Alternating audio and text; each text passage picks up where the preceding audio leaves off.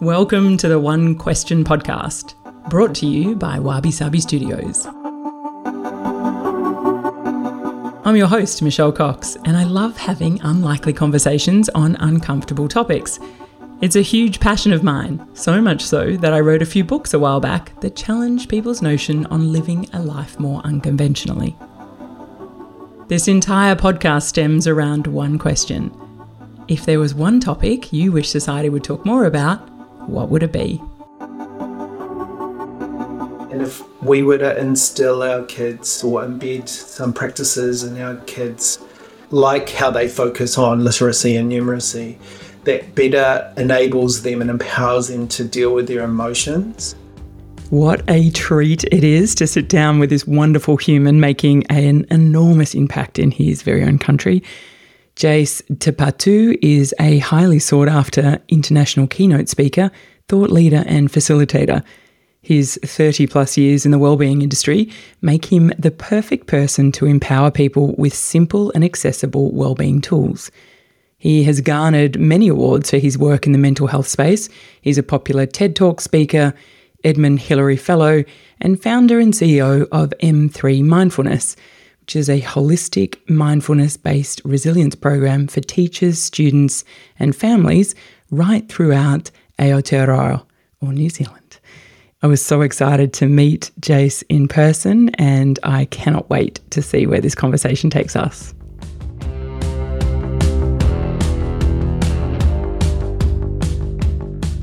Jase Te Patu, what a beautiful moment to sit with you today. Welcome to the One Question podcast.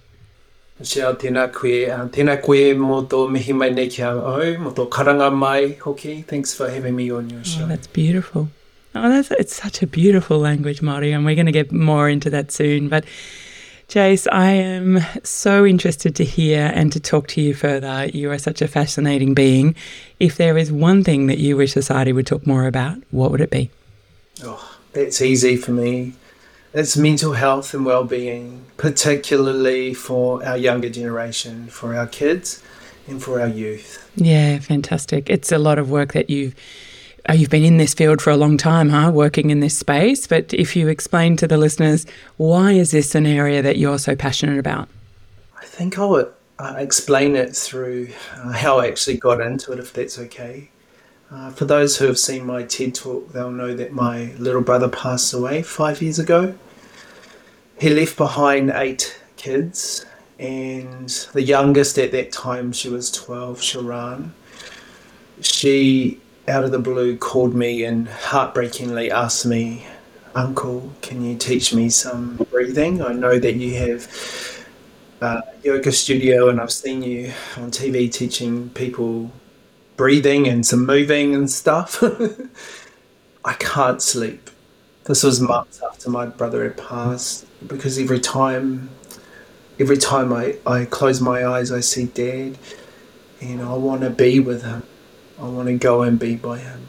That's heartbreaking. Which, goodness. Yeah, it really was. And I was like, "Of course, my darling, I'll teach you this breath practice that I use with my students, and it's tahi rua toru, which is 1, 2, 3 in our Indigenous language. Ha, which again in our Indigenous language means breath. A really simple tool, a mindfulness tool. And I taught that to her, and a couple of weeks later I checked in. I kept checking in daily, but a couple of weeks later I checked and I said, Are you sleeping now?"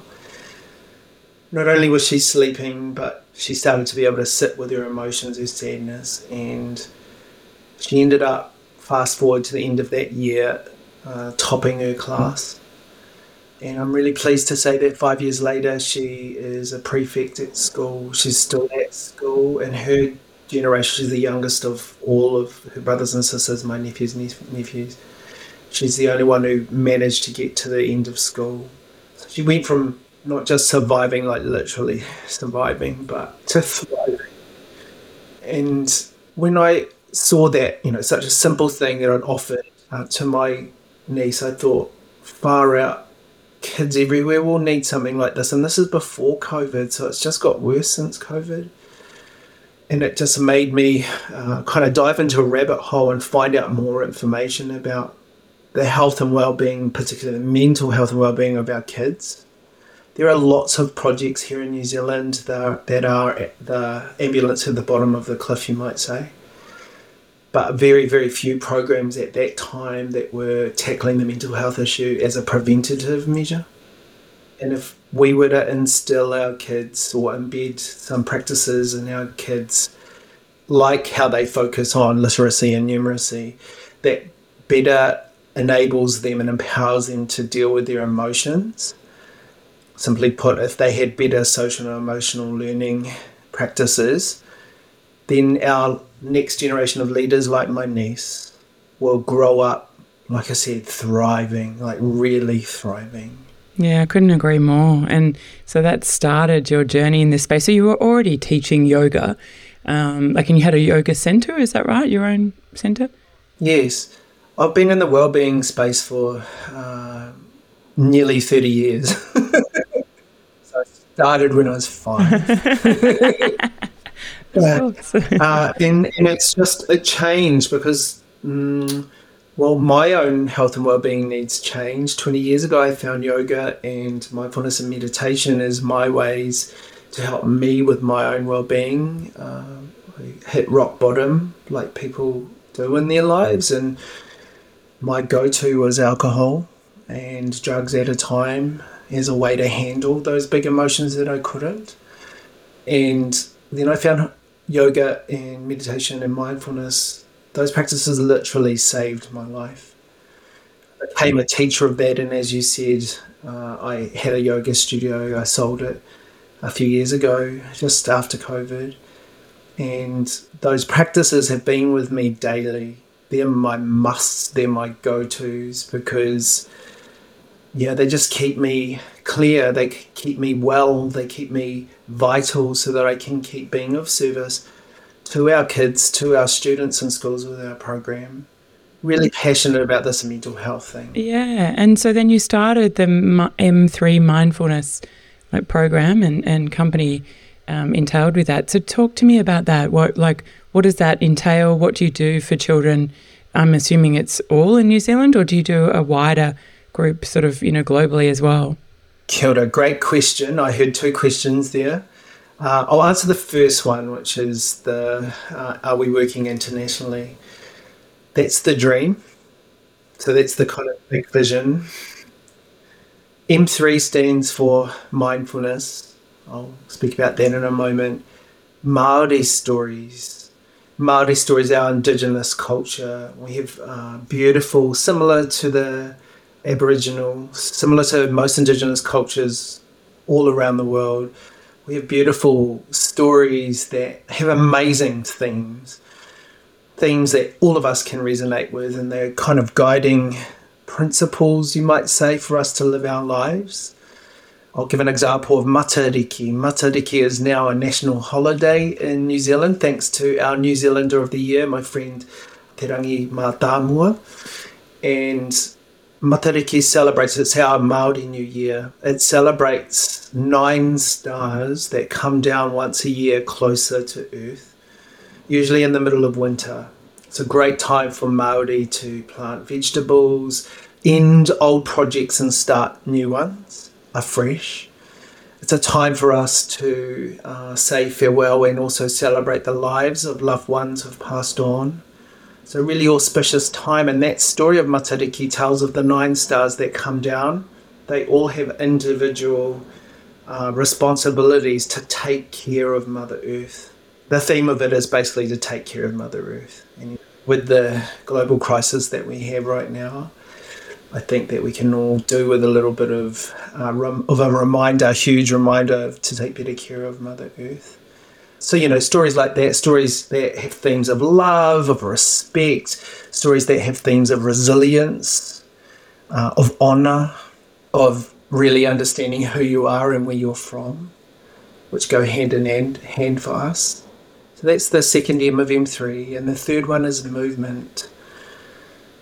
Because if you, especially with younger kids, if you go into a room and you say, Well, first of all, the thing that I get with mindfulness is that when I say to the kids, what's mindfulness? What do you think mindfulness is? They go like this.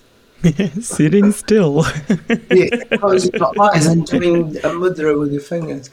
But you can't just go into a classroom and say to kids, okay, sit down, close your eyes and breathe. That's the kind of thing we do at the end once we move their bodies and get rid of all that kinetic energy that's oftentimes with them. So yeah, 3 M's. Again, mindfulness, Māori stories, and then also movement. So we share all of that in schools. How the program works right now is it's a 15-week course with students in secondary schools. They learn wellbeing tools based around the 3 M's of M3 to take better care of themselves, to learn how to navigate big emotions, to know how to regulate those emotions, especially the big ones when they come, to stand in their mana, you might say, in their superpowers, to acknowledge who they are authentically, not who they're being told by their teachers or their parents that they should be, to be able to be full expressions of themselves is another way you might say that. And my favourite part of the program is that after 10 weeks, they share everything they've learned. They learn how to teach a mindfulness session, and they go into neighbouring early childhood centres and primary schools and share, and so they become the teachers. Oh, that is beautiful. And it's how our people used to pass information down, right, through word of mouth, as you learn something and then you teach something. My nan used to say to me, boy, if you find something that heals you, then share it. And I suppose that's what we're doing, is me and my facilitators are sharing on to the students, and the students are sharing on. And it's breaking intergenerational patterns, it's creating new patterns, and it's passing down and starting with the younger, which is why I wanted to talk about that today, because I think if we start with the young ones, then in a generation's time, 2 generations' time, then we'll see an upward spiral rather than the downward spiral we've seen. Yeah, fantastic. And so is that taught in all schools, Jase, like in New Zealand? Is that like, regardless of where the school's located in New Zealand, or are they particular areas? That again is the big dream too. At the moment we're in 8 regions because my facilitators are in 8 regions around the country. We've been very fortunate to receive some funding from government to be able to go into those areas. And like I said, our big goal is to be international. But right at this moment, we're in, we've been in over 800 schools throughout New Zealand. So my work within the business is not just as CEO and founder, but is to train the teachers, because our teachers are also going through some wellbeing challenges right now in the classroom. And so my work is to work with the teachers and do personal development with them. So they're learning similar things to what the rangatahi or the youth are, and they can be good role models for them as they're going through our program. Yeah, so 800 schools sounds like a lot, but realistically that's only 8% of schools in New Zealand. Really only scratching the surface. So big North Star is to be international, but right now we want to get into as many schools as we can, which means I need to increase my team, but it's doable. I love the concept, though, as well, of teaching the kids around your stories and the heritage of, New Zealand and the Māori, stories as well. Like, that's so beautiful. And I remember, I said to my husband's a Kiwi, and how, he's quite old. But I'm not going to give away his age. But he still knows the Maori words that he learnt in school. And I remember thinking, wow, like, that's incredible. That back then, even that was part of the curriculum, which, for us in Australia is so foreign, which is incredibly sad. And I mean, there's multiple, 268 languages or something, I think, in Indigenous, so in terms of Australia. So it's a bit challenging to learn a language, but I don't know if it's the same in Māori, like where the different regions, you have different dialects as such. Right. You do? We do. So I'd love to talk more about that, because you are actually have been learning your language for many years and going to university and and studying it, which is fascinating. So tell me why it is that you're so deep into this and why you're so passionate about it.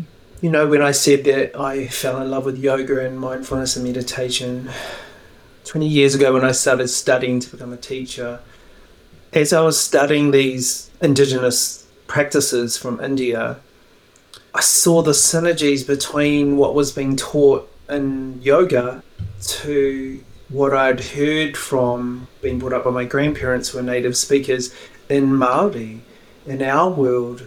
Like the creation story between India and New Zealand, Aotearoa Māori, is so similar.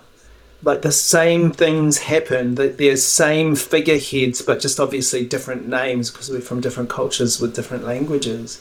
And there were just so many things. It brought me back.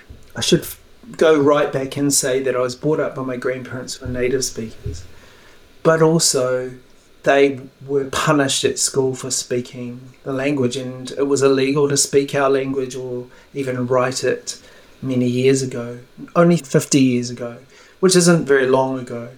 So there's been this huge resurgence of our language.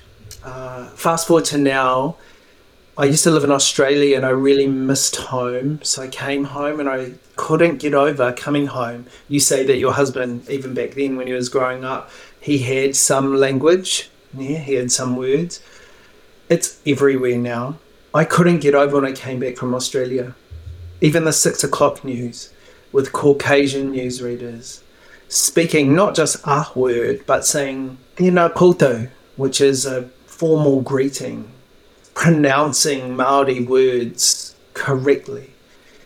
It just blew my mind. So the last 3 years especially, I've just dedicated reclaiming, I call it reclaiming this language that wasn't available to me, that at a time was illegal.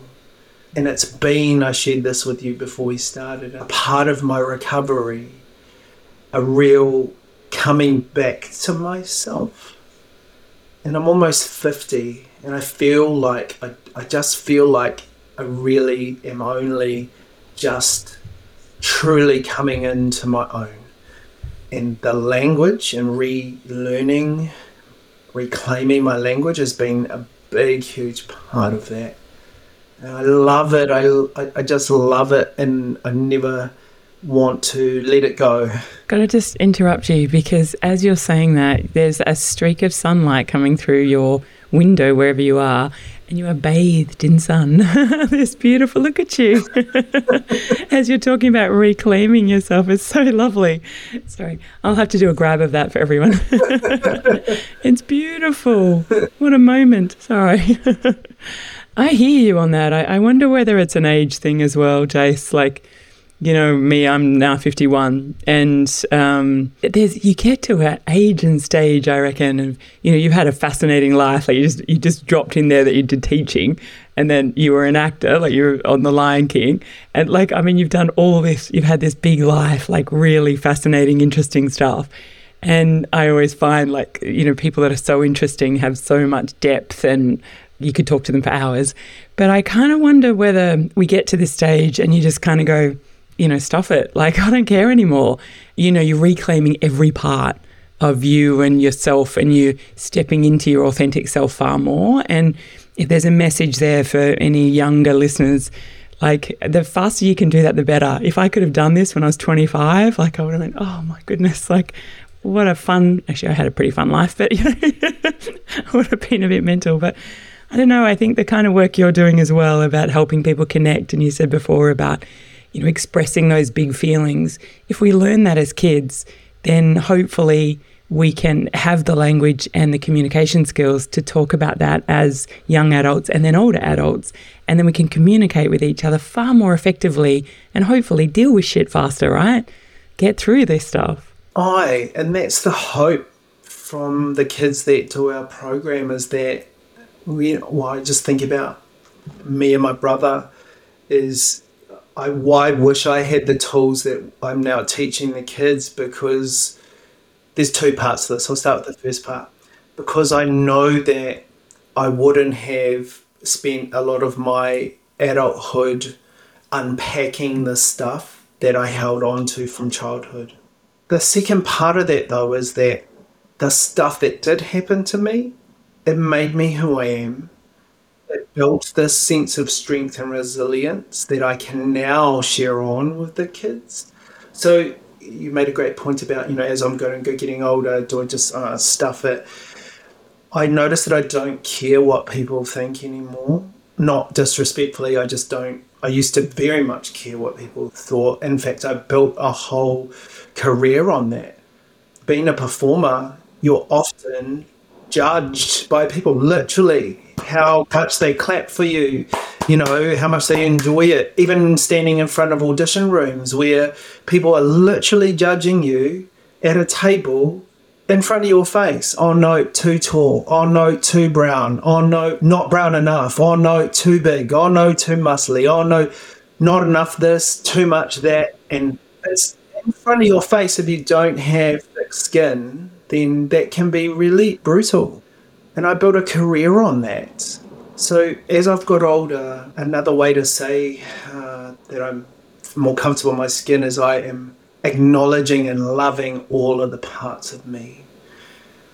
So the parts of me that when I did care what people thought, like the dark parts or the parts that I didn't want people to know that I had mental health challenges in my life, those are the parts that I really love and I lean into, and those are the things that I speak to when I speak a lot about mental health and well-being. I speak about those dark parts that years ago I would never have even gone there.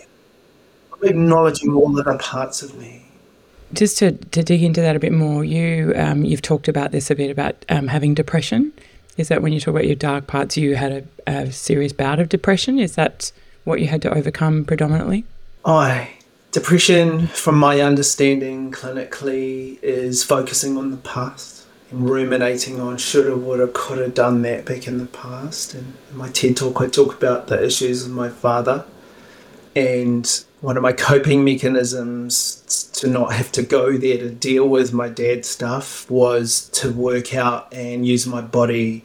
And I got really good at that. I was a pro dancer and worked for Les Mills internationally, which is a big franchise of gyms here in New Zealand. That's now international, and gym programs. And then I ripped my Achilles, which is how I found yoga and mindfulness and meditation. And that was 20 years ago. And I couldn't move. I was in a cast for 3 months. And it really, I don't know if you know who John Coogan is. Famous All Black coach or something, is he? Oh no, he used to be a coach, and now he's a mental health advocate. I reckon I've heard his name somewhere in the rugby talks that normally happen in my house. You would have. Your husband definitely would have. Correct. Yeah. I'm an ambassador for his business, which is based on mental health and well-being practices for corporate, and he's also created a similar program to mine, but for primary schools. So mental health is, a big focus for his. He's had a similar journey to me in that he was a professional athlete at the height of his career and he ripped his Achilles. But then when the thing that you identify with, like your body, is gone, then who are you? And that's where I was when I ripped my Achilles. I was told by my physio I wouldn't be able to dance for another year, 2 years. I wouldn't be able to move my body like how I did before the injury. So it really thrust me into the depths of depression. And while I was there and I couldn't move, I couldn't go anywhere, I was with my thoughts. And I had the time to sit and really acknowledge where a lot of my hurt and pain from my childhood came from. So I brought up my trauma. And I was depressed, and I know it very well because I've had it since 20 years ago. I've had it in little bouts here and there. But that's why I lean into, going back to what I said right at the beginning of this, my practices every day of mindfulness and meditation. I'm in my meditation room / office now. I sit in this beanbag behind me, meditate and spend 45 minutes, sometimes an hour if I need it, sometimes an hour and a half if I really need it, just getting my day started with morning practices because it's what I need.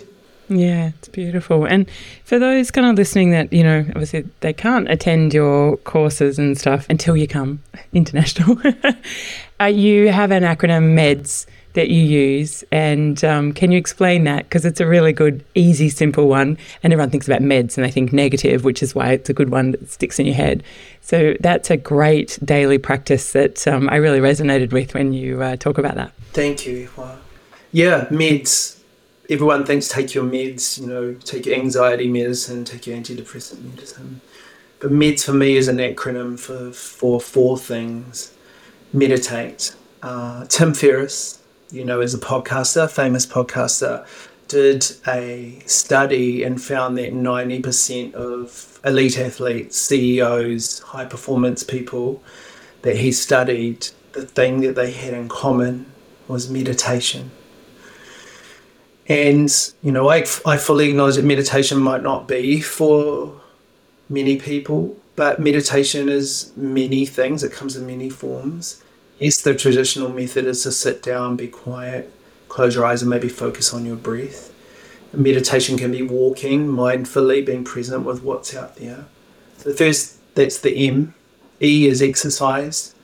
Exercise has been scientifically proven to be the biggest healer of mental health challenges and issues. The D is diet. I don't mean go on a keto or go on a vegan diet or plant-based or intermittent fasting. I just mean eating nutritious food to fuel your body. That's the way that I look at food now, is to what does my body need to be fueled for what I need to do. Yeah, it's a great analogy. My husband's a mad car fanatic and has lots of lovely cars, and it always makes me laugh about his obsession with them. But he wouldn't dream of putting shitty fuel into them. He's very explicit about what fuel has to go in what car. And then I go to the organic shop or whatever and spend, $80 on stuff that he thinks, he could get $10 at Woolworths. And he's like, why did you spend all this money? Like, why do you? And I was like, because to me, that's the same. Like, I would never put shitty, non-organic, like pesticide, like full of crap stuff or, processed food in my body. Otherwise you're spending it so much on the doctor bills on the other side. So I've been trying to educate him in that space. That's such a powerful, powerful example. I agree with you. I wholeheartedly agree with you. And, food has been in the past when I did suffer from depression. I knew that I was unwell because I'd either eat lots and lots and lots and then the opposite, nothing. So yeah, that's the D of the meds. And S is, for me, this has been a game changer. Actually, game changer has been sleep and drinking 3 of these a day. So was it 3 litres of water? Yeah. Sleep is the S. Sleep allows for... Any time we recover. Yeah, for the cortisol, the stress hormone in our body to dissolve and we can recover and be fresh and ready for the next day.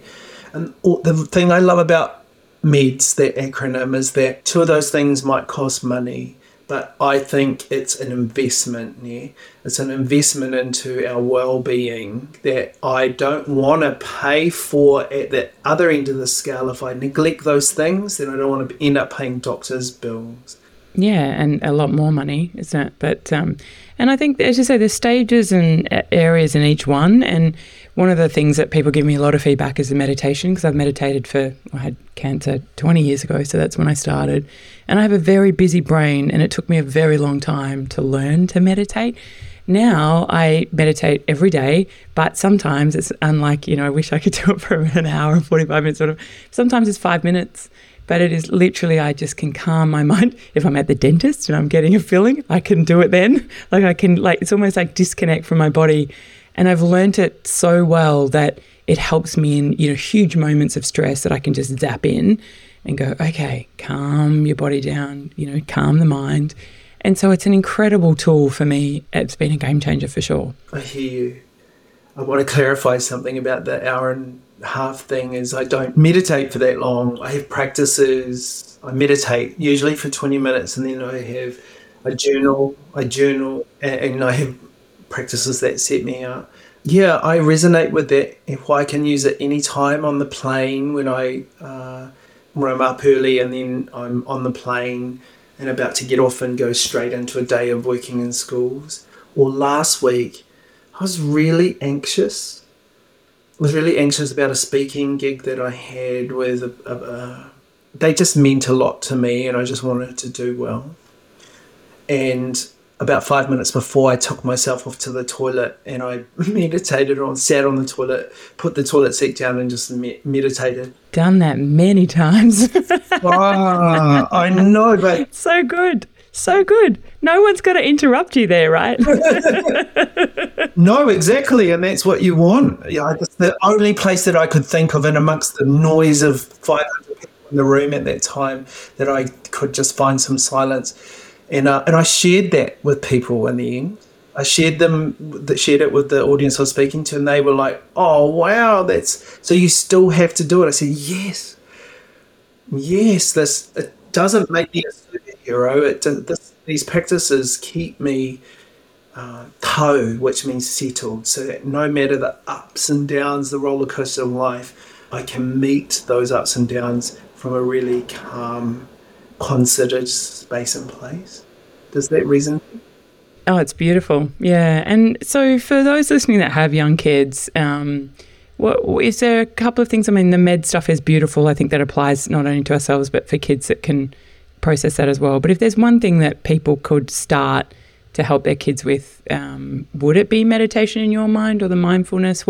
How can they help their children on this kind of journey if they can't attend your classes? Great question. Beautiful, Patu. I get asked this question a lot. The breath practice that I said right at the top of this interview that I shared with my niece is an integral part of our program. And it's the thing that when we ask the students for feedback, that they just go, "Oh, that's the thing that's changed my life. It's transformed the way I feel." I might answer your question by using some examples. Last year, I was teaching at a early childhood centre and a mum came up to me. It was my final session there and she came up to me. I thought I was in trouble. She was like, "I needed to meet you." I'm like, "Oh, what have I done?" She's like, "I need to talk to you about my daughter." Her daughter Emily was in the class that I did mindfulness. I only went once a week and I was only there for an hour. Okay. The mum started crying in front of me. I'm like, "Oh, what have I done? I'm sorry, what have I done?" She's like, "You've given my daughter something that she can have for her whole life." And she came to me yesterday because Mum was frazzled and she was like, "Mama, how are you, Mama?" And Mum was like, "Oh, Mum needs to calm down a bit." She goes, "That's okay, Mum, do this with me." And she grabbed her mum's hands and did the breath that I teach. She was like, "Count to 3, Mum. Breathe in. Tahi, rua, toru." And say the word ha as you breathe out. Go do it again. Close your eyes. Tahi. She did that with her mum. And then her mum at the end, like she did it a couple of times there, Mum was like, "Where did you learn that?" So, Jase comes for M3, he comes to our kindy. And she just couldn't believe that her daughter was teaching. And then at the end, she asked her, how are you now, Mama? To see if there was a shift. Change. That's beautiful. And so simple, as you say, that your breath is with you continually, all your life and ever, hopefully, as long as you breathe life on this planet. And we do forget that it's such a regulator, and the more that we can calm it down. But for those simple techniques, I've often talked about the box technique, which is 4 seconds in, 4 seconds hold, 4 seconds out, 4 seconds hold. And that's such a great crisis management tool that I learned many, many years ago. But as you say, just the 3 breaths in and 1 out is simple as well. And everyone can do that with their kids and let alone themselves. Yeah, which for kids is a little simpler than the box breath. It's free. They don't have to go and run for an app that they need to wait to load before they can use it. And then the other thing that really helps kids is identifying how they feel, like being able to share and speak about their emotions openly.